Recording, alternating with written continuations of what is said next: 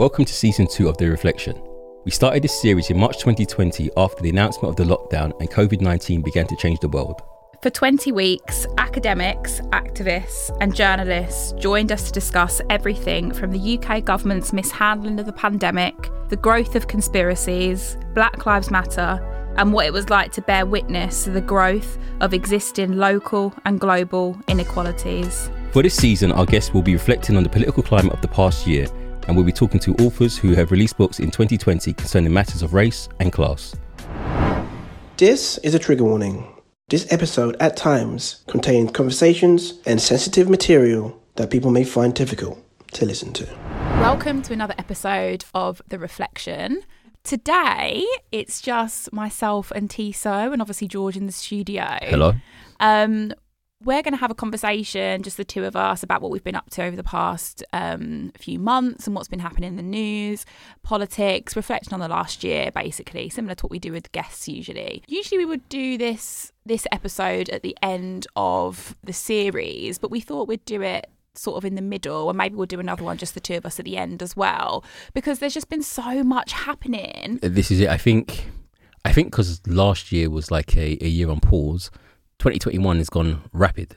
Like, there's been so many events. We just need to constantly sort of catch up with ourselves. So one of the things I want to start off with is a absolutely incredible exhibition that myself, Tiso, George and Tiso's mum went to, called War in a Babylon, The Community Struggle for Truths and Rights, which is at the Institute of Contemporary Arts. And it is an exhibition curated by a London-based racial advocacy and community organisation, Tottenham Rights, which is co-founded by Stafford Scott. And it's been curated together with independent curators Kamara Scott and Rihanna Jade Parker. Can I just say, like, the curators of this exhibition, War in a Babylon, oh my days, you are phenomenal people. Like, absolutely incredible exhibition. Yeah, it's sick. I think it gave you a flavour of what the 70s and early 80s was like pretty well, right? Definitely. And I guess for us, like going with your mum, T, obviously she came from Grenada, she came in 62. Yeah. So walking around with your mum was pretty powerful. Yeah. And obviously, like, I love your mum so much. And she's pretty straight talking, but she was kind of like, she was very moved by it, definitely. And sort of there's loads of different sort of labels and stuff and different kind of bits of detail about the Windrush generation that I think, when you actually read that as a person that was involved and that was there at the time, I think it does kind of, it weighs heavy, but also it felt like your mum had a kind of like cathartic response to it as well. I think when I spoke to her, she said she sees it differently. And again, it's where she is. She's older. So you're kind of looking back in hindsight and you're putting things together, right? And so even when I was there, I can remember like periphery. Like, do you remember when we watched the video and it was showing Oxford Street? I remember it being like that. And so, there's like one of the videos, it's the two black women talking about the police harassing them. Yeah. And so my mum's saying, she's saying like she remembers it being that way, but because you're young, you're not actually involved in the struggle. You're part of the struggle. So either you're a victim or you know someone, but you don't really understand it from the outsider's point of view. Speaking to my mum, speaking to my dad and older people, they tell you about it. They tell you how it felt. And that's something you can't get from the museum, from the exhibition, how it felt to be alive around those times, especially being victims of like the sus laws and stuff like that. So the idea of knowing that the police are knowingly against you, that was interesting to me, because I don't think any kid now can say from experience that the police are actually against them knowingly. My dad said that was a horrible thing. The people that you're meant to trust to harm and help you, they're coming to get you. They're not coming to help you. And he said that's an odd thing, because we're looking at between that kind of feeling and how, for example, how myself or probably people younger than me interact with police. People will say we don't like the police for whatever reason, but we don't actively know that they're coming to get us. And that feeling, he said, could you imagine that feeling?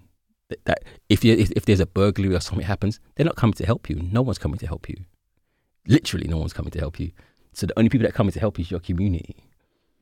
And that's a funny feeling, right? And again, that's in my lifetime, man. That's a weird thing.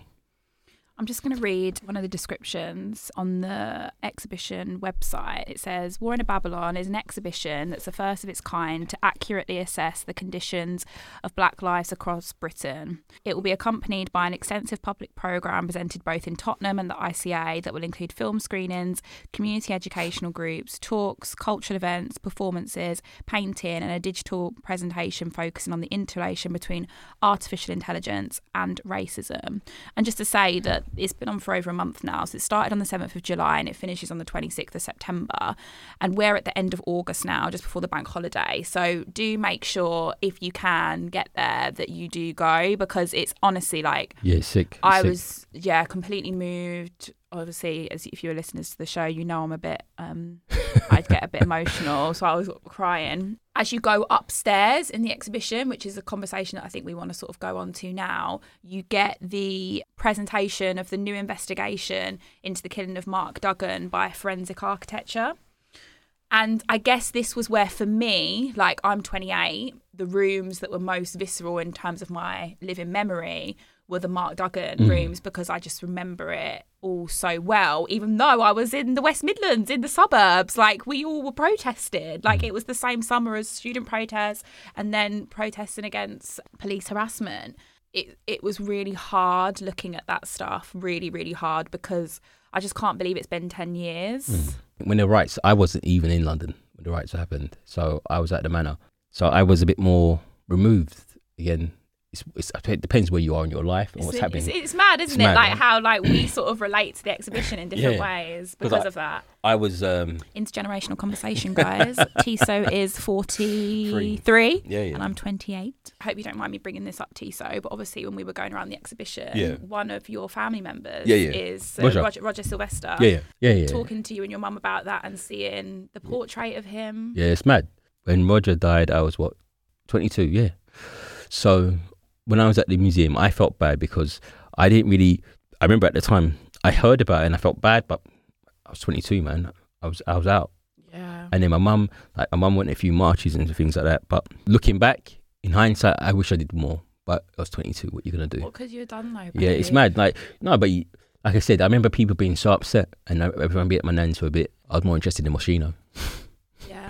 And Versace shoots, man. So yeah, it's one of them things. But the whole thing is moving, and my only comment would be is that it's presented as its history. It's history in one aspect, but it's something that happens continuously. Yeah, I think there's that really powerful paragraph, isn't there, at the end of the exhibition, where it basically says, look, we've presented these histories, but actually they quote the sewer report and like, actually this fucking madness continues every fucking day. Every day. It's getting worse. Like there was a guy, he's just been convicted, a policeman that hit those two black kids, like punched him in the face, kicking them for no reason. So this is a continual thing. It's not isolated. So when you see the 70s, 80s, 90s and into the 2000s, the story continues, man. It just changed. It's just not in the same way that you see it. They're not in your face doing sus laws, but it's still there. That's what I want to convey to people. This is not history in itself. It is a historical piece, but it's not history in itself. Just to say as well, like, one thing that really stood out to me about the exhibition was the inclusion of black women, which was really powerful and important, because sometimes when we're kind of looking at these histories, particularly of Black Power movements, particularly like within the context of London and the UK, sometimes it can be quite male dominated, but I loved like visualization and video representation of black women being at the forefront of struggles was just incredible. Man. Like I said, it's powerful, man. Like you can look at it from so many different points of view, man. It's sick. And what's quite interesting to me is the contrast, right? The ICA is on Pall Mall, right? So it sits in the heart of Empire. So it's the actual studio sits in the shadow of a statue of Frederick, the Duke of York, second son of George III, right? If you walk up by that statue, you have all the private members clubs. You have the Reform Club, which is a Tory private member club. And these things are still going. So if you walk up there, you'll see, it looks like how can I describe it? Mary Poppins, you know, the bankers in suits, and there's loads of people. If you walk around the windows, you can see that. So you have this exhibition which shows the black struggle sitting amongst Empire. to this day. Those extremes are just so embedded in the history of black struggle. Like, and so when we're talking about this, and I was saying to George at the time, so people are talking about statues. I'll say, come here and tell me who the statues are. They don't fucking know. They wouldn't even know. Like I said, in the middle of the know every statue. I can safely say, listeners, every time Tissot makes me and George walk everywhere, every time we're walking past a statue in London, Tissot knows all of them. Yeah, when it's on the news, like, oh, don't take my statue. And it's like, do you know who that is? But it's just bad history, man. Because if anything that makes you look up, that's deference, right? That's not history. You want to show that you remember that person, or that person means something to you. Can you explain what deference is? Like you're kind of like they're your betters. Like you're showing deference. You're deferring to them. For example, there's a statue just at the end of the mall of Captain Cook. So he's remembered for obviously discovering a few places and getting killed. But discovering, yeah. Well, in inverted commas, finding. Like I said, there's in the middle of the pole. There's Edward VII is in the middle, War in Babylon. That sitting next to that contrast, it's so shocking and it's so powerful. You come out, you thinking, right, people take these things seriously, man. But there's people who are dying on these streets, man. And in fact, without us, you wouldn't have these statues, right? So it's a madness. One thing that I want to talk about. Okay. Is the realities of Brexit at home. Now, right, so listeners, I have just submitted my PhD. I haven't passed my Viva yet. I'll let you know when I have. But it means that I have been COVID responsible way. I have been going out. A couple of friends have got married, blah, blah, blah. So if you don't drink, absolutely fine. I'm not trying to romanticize drinking, but I drink. So one thing that I really like is shots, yeah? I just think they really take the edge off. Are you going to say, is there a shortage of shots? There's a shortage of Cafe Patron shots. If you like Cafe Patron, if you like coffee in drinks, then if you know, you know. You will know. I am middle class. Right, so I really like Cafe Patron. Yeah. So I found out yesterday that it might be related to Brexit. 100%. Right, what the fuck? Tell me, what's happening? Right, the Brexit reality that was sold to people prior to Brexit, that Britain could emerge from this process being stronger, be able to trade, it was an unreality. Since 1974, you've had such close relations with your neighbours. And in economics, you trade with your neighbour, right? So you're not going to trade with someone else. So you've got these deep trade links with all this paperwork and regulations and process all set up, and you're going to unravel that in 6 months, and you're going to be okay. You fucking chiefs. You know how you're so like people. It's just, are you dumb? Right. So I'm gonna listen. I want to say to people this, right? I done way back when I done economics of the European Union, right? I have books at home that no one gave an argument for. I have books about the European Union, how bad it is, and I've never heard one on TV. This is, and I guess, are you fucking mad? What's really interesting about this, T, going back to the Brexit conversation, is that we started this podcast 4 years ago, and it was basically after one of the things that George thinks it's 5 years, but it's not. It's 4 years, listeners. Like, I'm really bad at maths, and I was like, which birthday have we got coming up? And George's like, it's five. And I was like, no, it's not. It's and four. Then I was like, no, it's 4, bro. It's 4. So Brexit was definitely one of the things of many political crises that were happening at the time that we wanted to sort of speak to. And what is really interesting about this is we have spoken about Brexit for 4 years intermittently on this podcast in a way that tried to grapple with how it has been used for nationalism and racism. Yeah. We've had critiques of how we've spoken about Brexit, because I think we do talk about it in a kind of Remain-ish way, because we don't... Yeah, listen, like, I'm not going to make no bones, man. That's where I stand, right? Yeah. But equally, I would listen to the other point of view. I said, like, if you can demonstrate a benefit, right, that puts you in a better place than where we are, because you're leaving something that gives you a good arrangement. So you have to show me what I'm gaining plus more, right? Yeah. I can't be equal. If you're equal, maybe. Yeah. But I can't be in a worse off position. So you're going to demonstrate. You have to demonstrate that to me, right? Yeah. Because we're in what we're in. Well, we were what we were in, right? Definitely. But you couldn't demonstrate that. So you left on what basis? On what basis? What? Oh, because you wanted to protect refugees and asylum seekers. Fuck off. Well, listen. None of you made that point. Hence why we were never going to be in your in the Lexit gang. But there were people, obviously, that on the left that were making arguments about Lexit that's the left-wing Brexit, that we stand by, like, on this show. Like, we've dedicated episodes and hours to talking to people about the violences of the European Union and how problematic the European Union is. This isn't, sorry, I'm not about to make a case about why we're Remain, but all we're trying to say is those cases were never presented within the media. They were never even presented by the Labour Party properly. Corbyn had a go, but not really. I'm gonna keep it real. And speaking to people on the street, people never said those kind of things.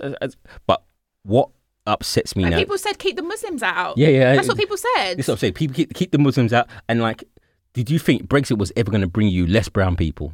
It was never going to do that. It was never going to do that. So I know why.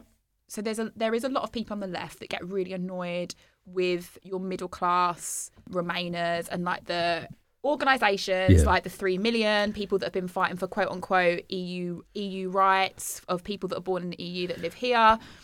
There are so many issues with their arguments because they are not there. That there hasn't been enough solidarity with people from the global south. Like, it's been very racialized. It's been very, very entrenched in kind of whiteness and respectability. You know how much we've interrogated that, and we stand with always the most marginalized within conversations about movement and bordering. However, you just can't. It's so hard to explain to people again that day after Brexit, right, and what happened, the racist abuse that black people and people of colour faced, like almost instantly after that, was insane. Like, I had someone spit on me on the tube, telling me to go back home. Yeah. Like, and people were shouting out their window, "Oh, you can fucking go now. You can go." Like, you can't. We need to keep keeping that within the memory of what Brexit was. Fucking Joe Cox murdered by a fucking far right guy. But you see, do you know what I mean? Like, I don't want the left to forget what Brexit is actually about. It's about nationalism. It's about racism. I don't think you'll see it in those forms the same way, but like, I think it alludes to the same thing. It's connected, like with when the Euro 2020 was on. Yeah. And that moment, just like the day after, it's always simmering, but they need something to release. It's like a pressure cooker. Yeah. So we're talking about when obviously the England lost in the penalty shootout. You saw the racism straight away, instantly. So that, I guess, I mean, we are very critical of the left on this show, even though we are very lefty. But I think that is something which I just always want to remind people that are trying to develop an analysis of what's happening with Brexit. But anyway, back to my Cafe Patron. So what else has gone? Milkshake, Nando's, chicken. What else? Do you know what madness? What? Original Lucozade. Oh, what? So you had what? As in the orange one? No, the dark orange one. So I get the big one. Obviously, that's how man's rolls, right? But anyway, listen.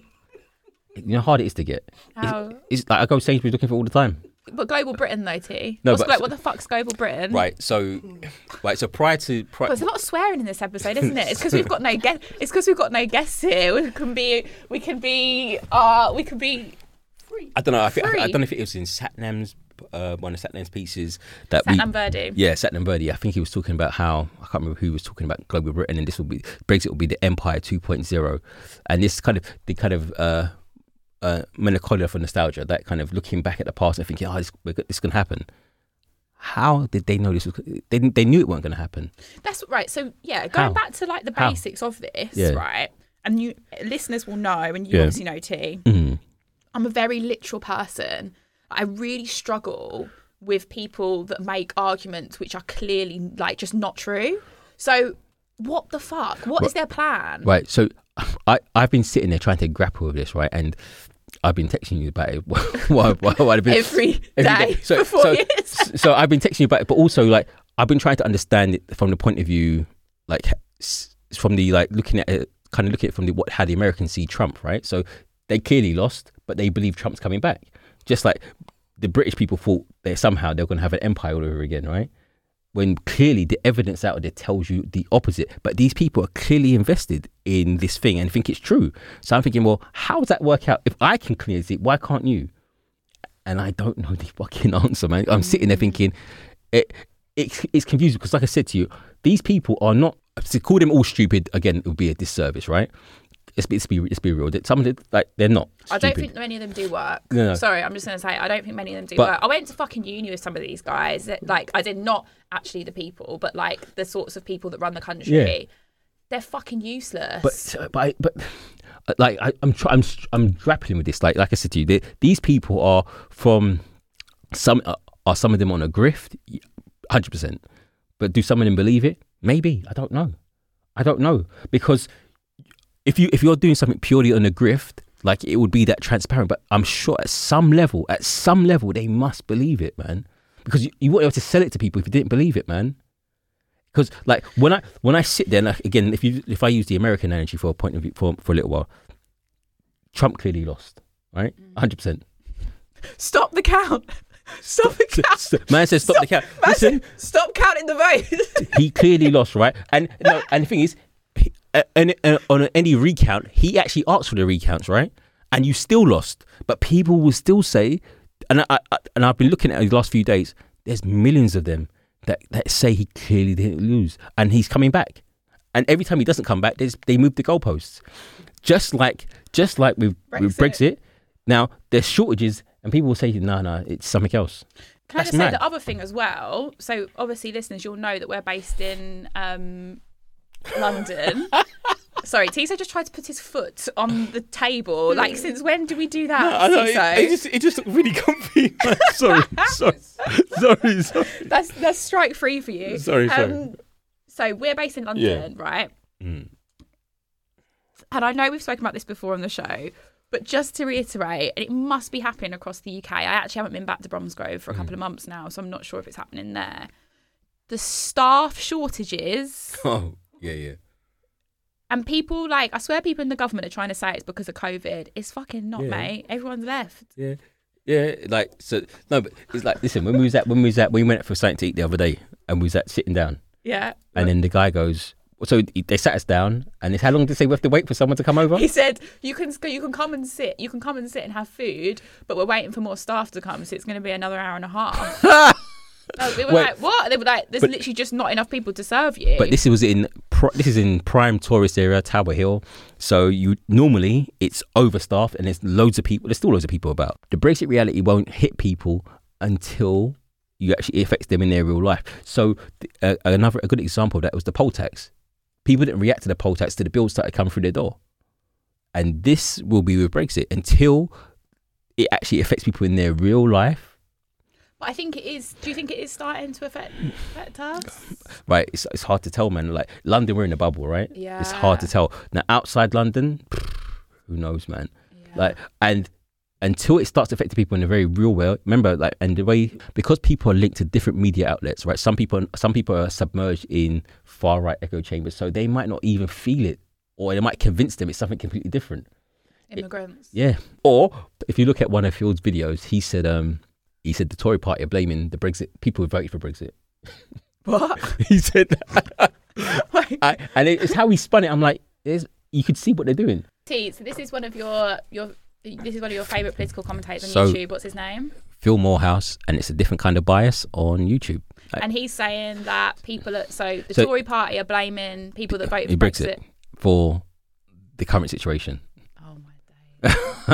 And I feel I suppose obviously tuned to Phil, you can see how he kind of argues that out. But I don't know. Like I said to you, given that no one sits in a central media stream anymore, so it's not kind of dictated from one channel. So everyone's got different sources of media. So they might ascribe the kind of shortages to immigrants or the pandemic or whatever it will be, man.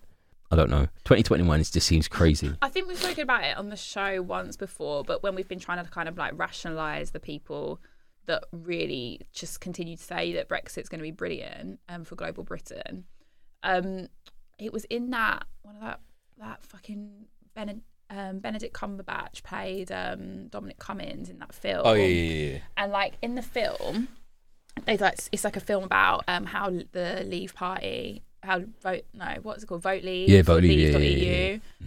How they basically like got a load of voters to vote for Brexit, and all the sort of algorithms they use. And in that film, they kind of present what Dominic Cummings' idea was for Britain, and it was like a technology utopia that was like a kind of tax haven.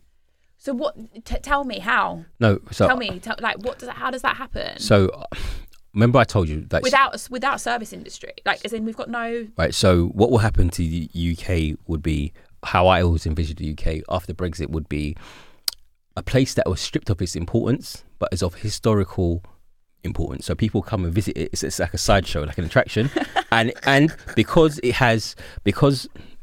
globally Britain's known as a low risk, low return thing. So people, that's why it's a financial institution. So you can keep your money here and it'll be safe. Britain, especially London, has the most private banks per square inch in the world, right?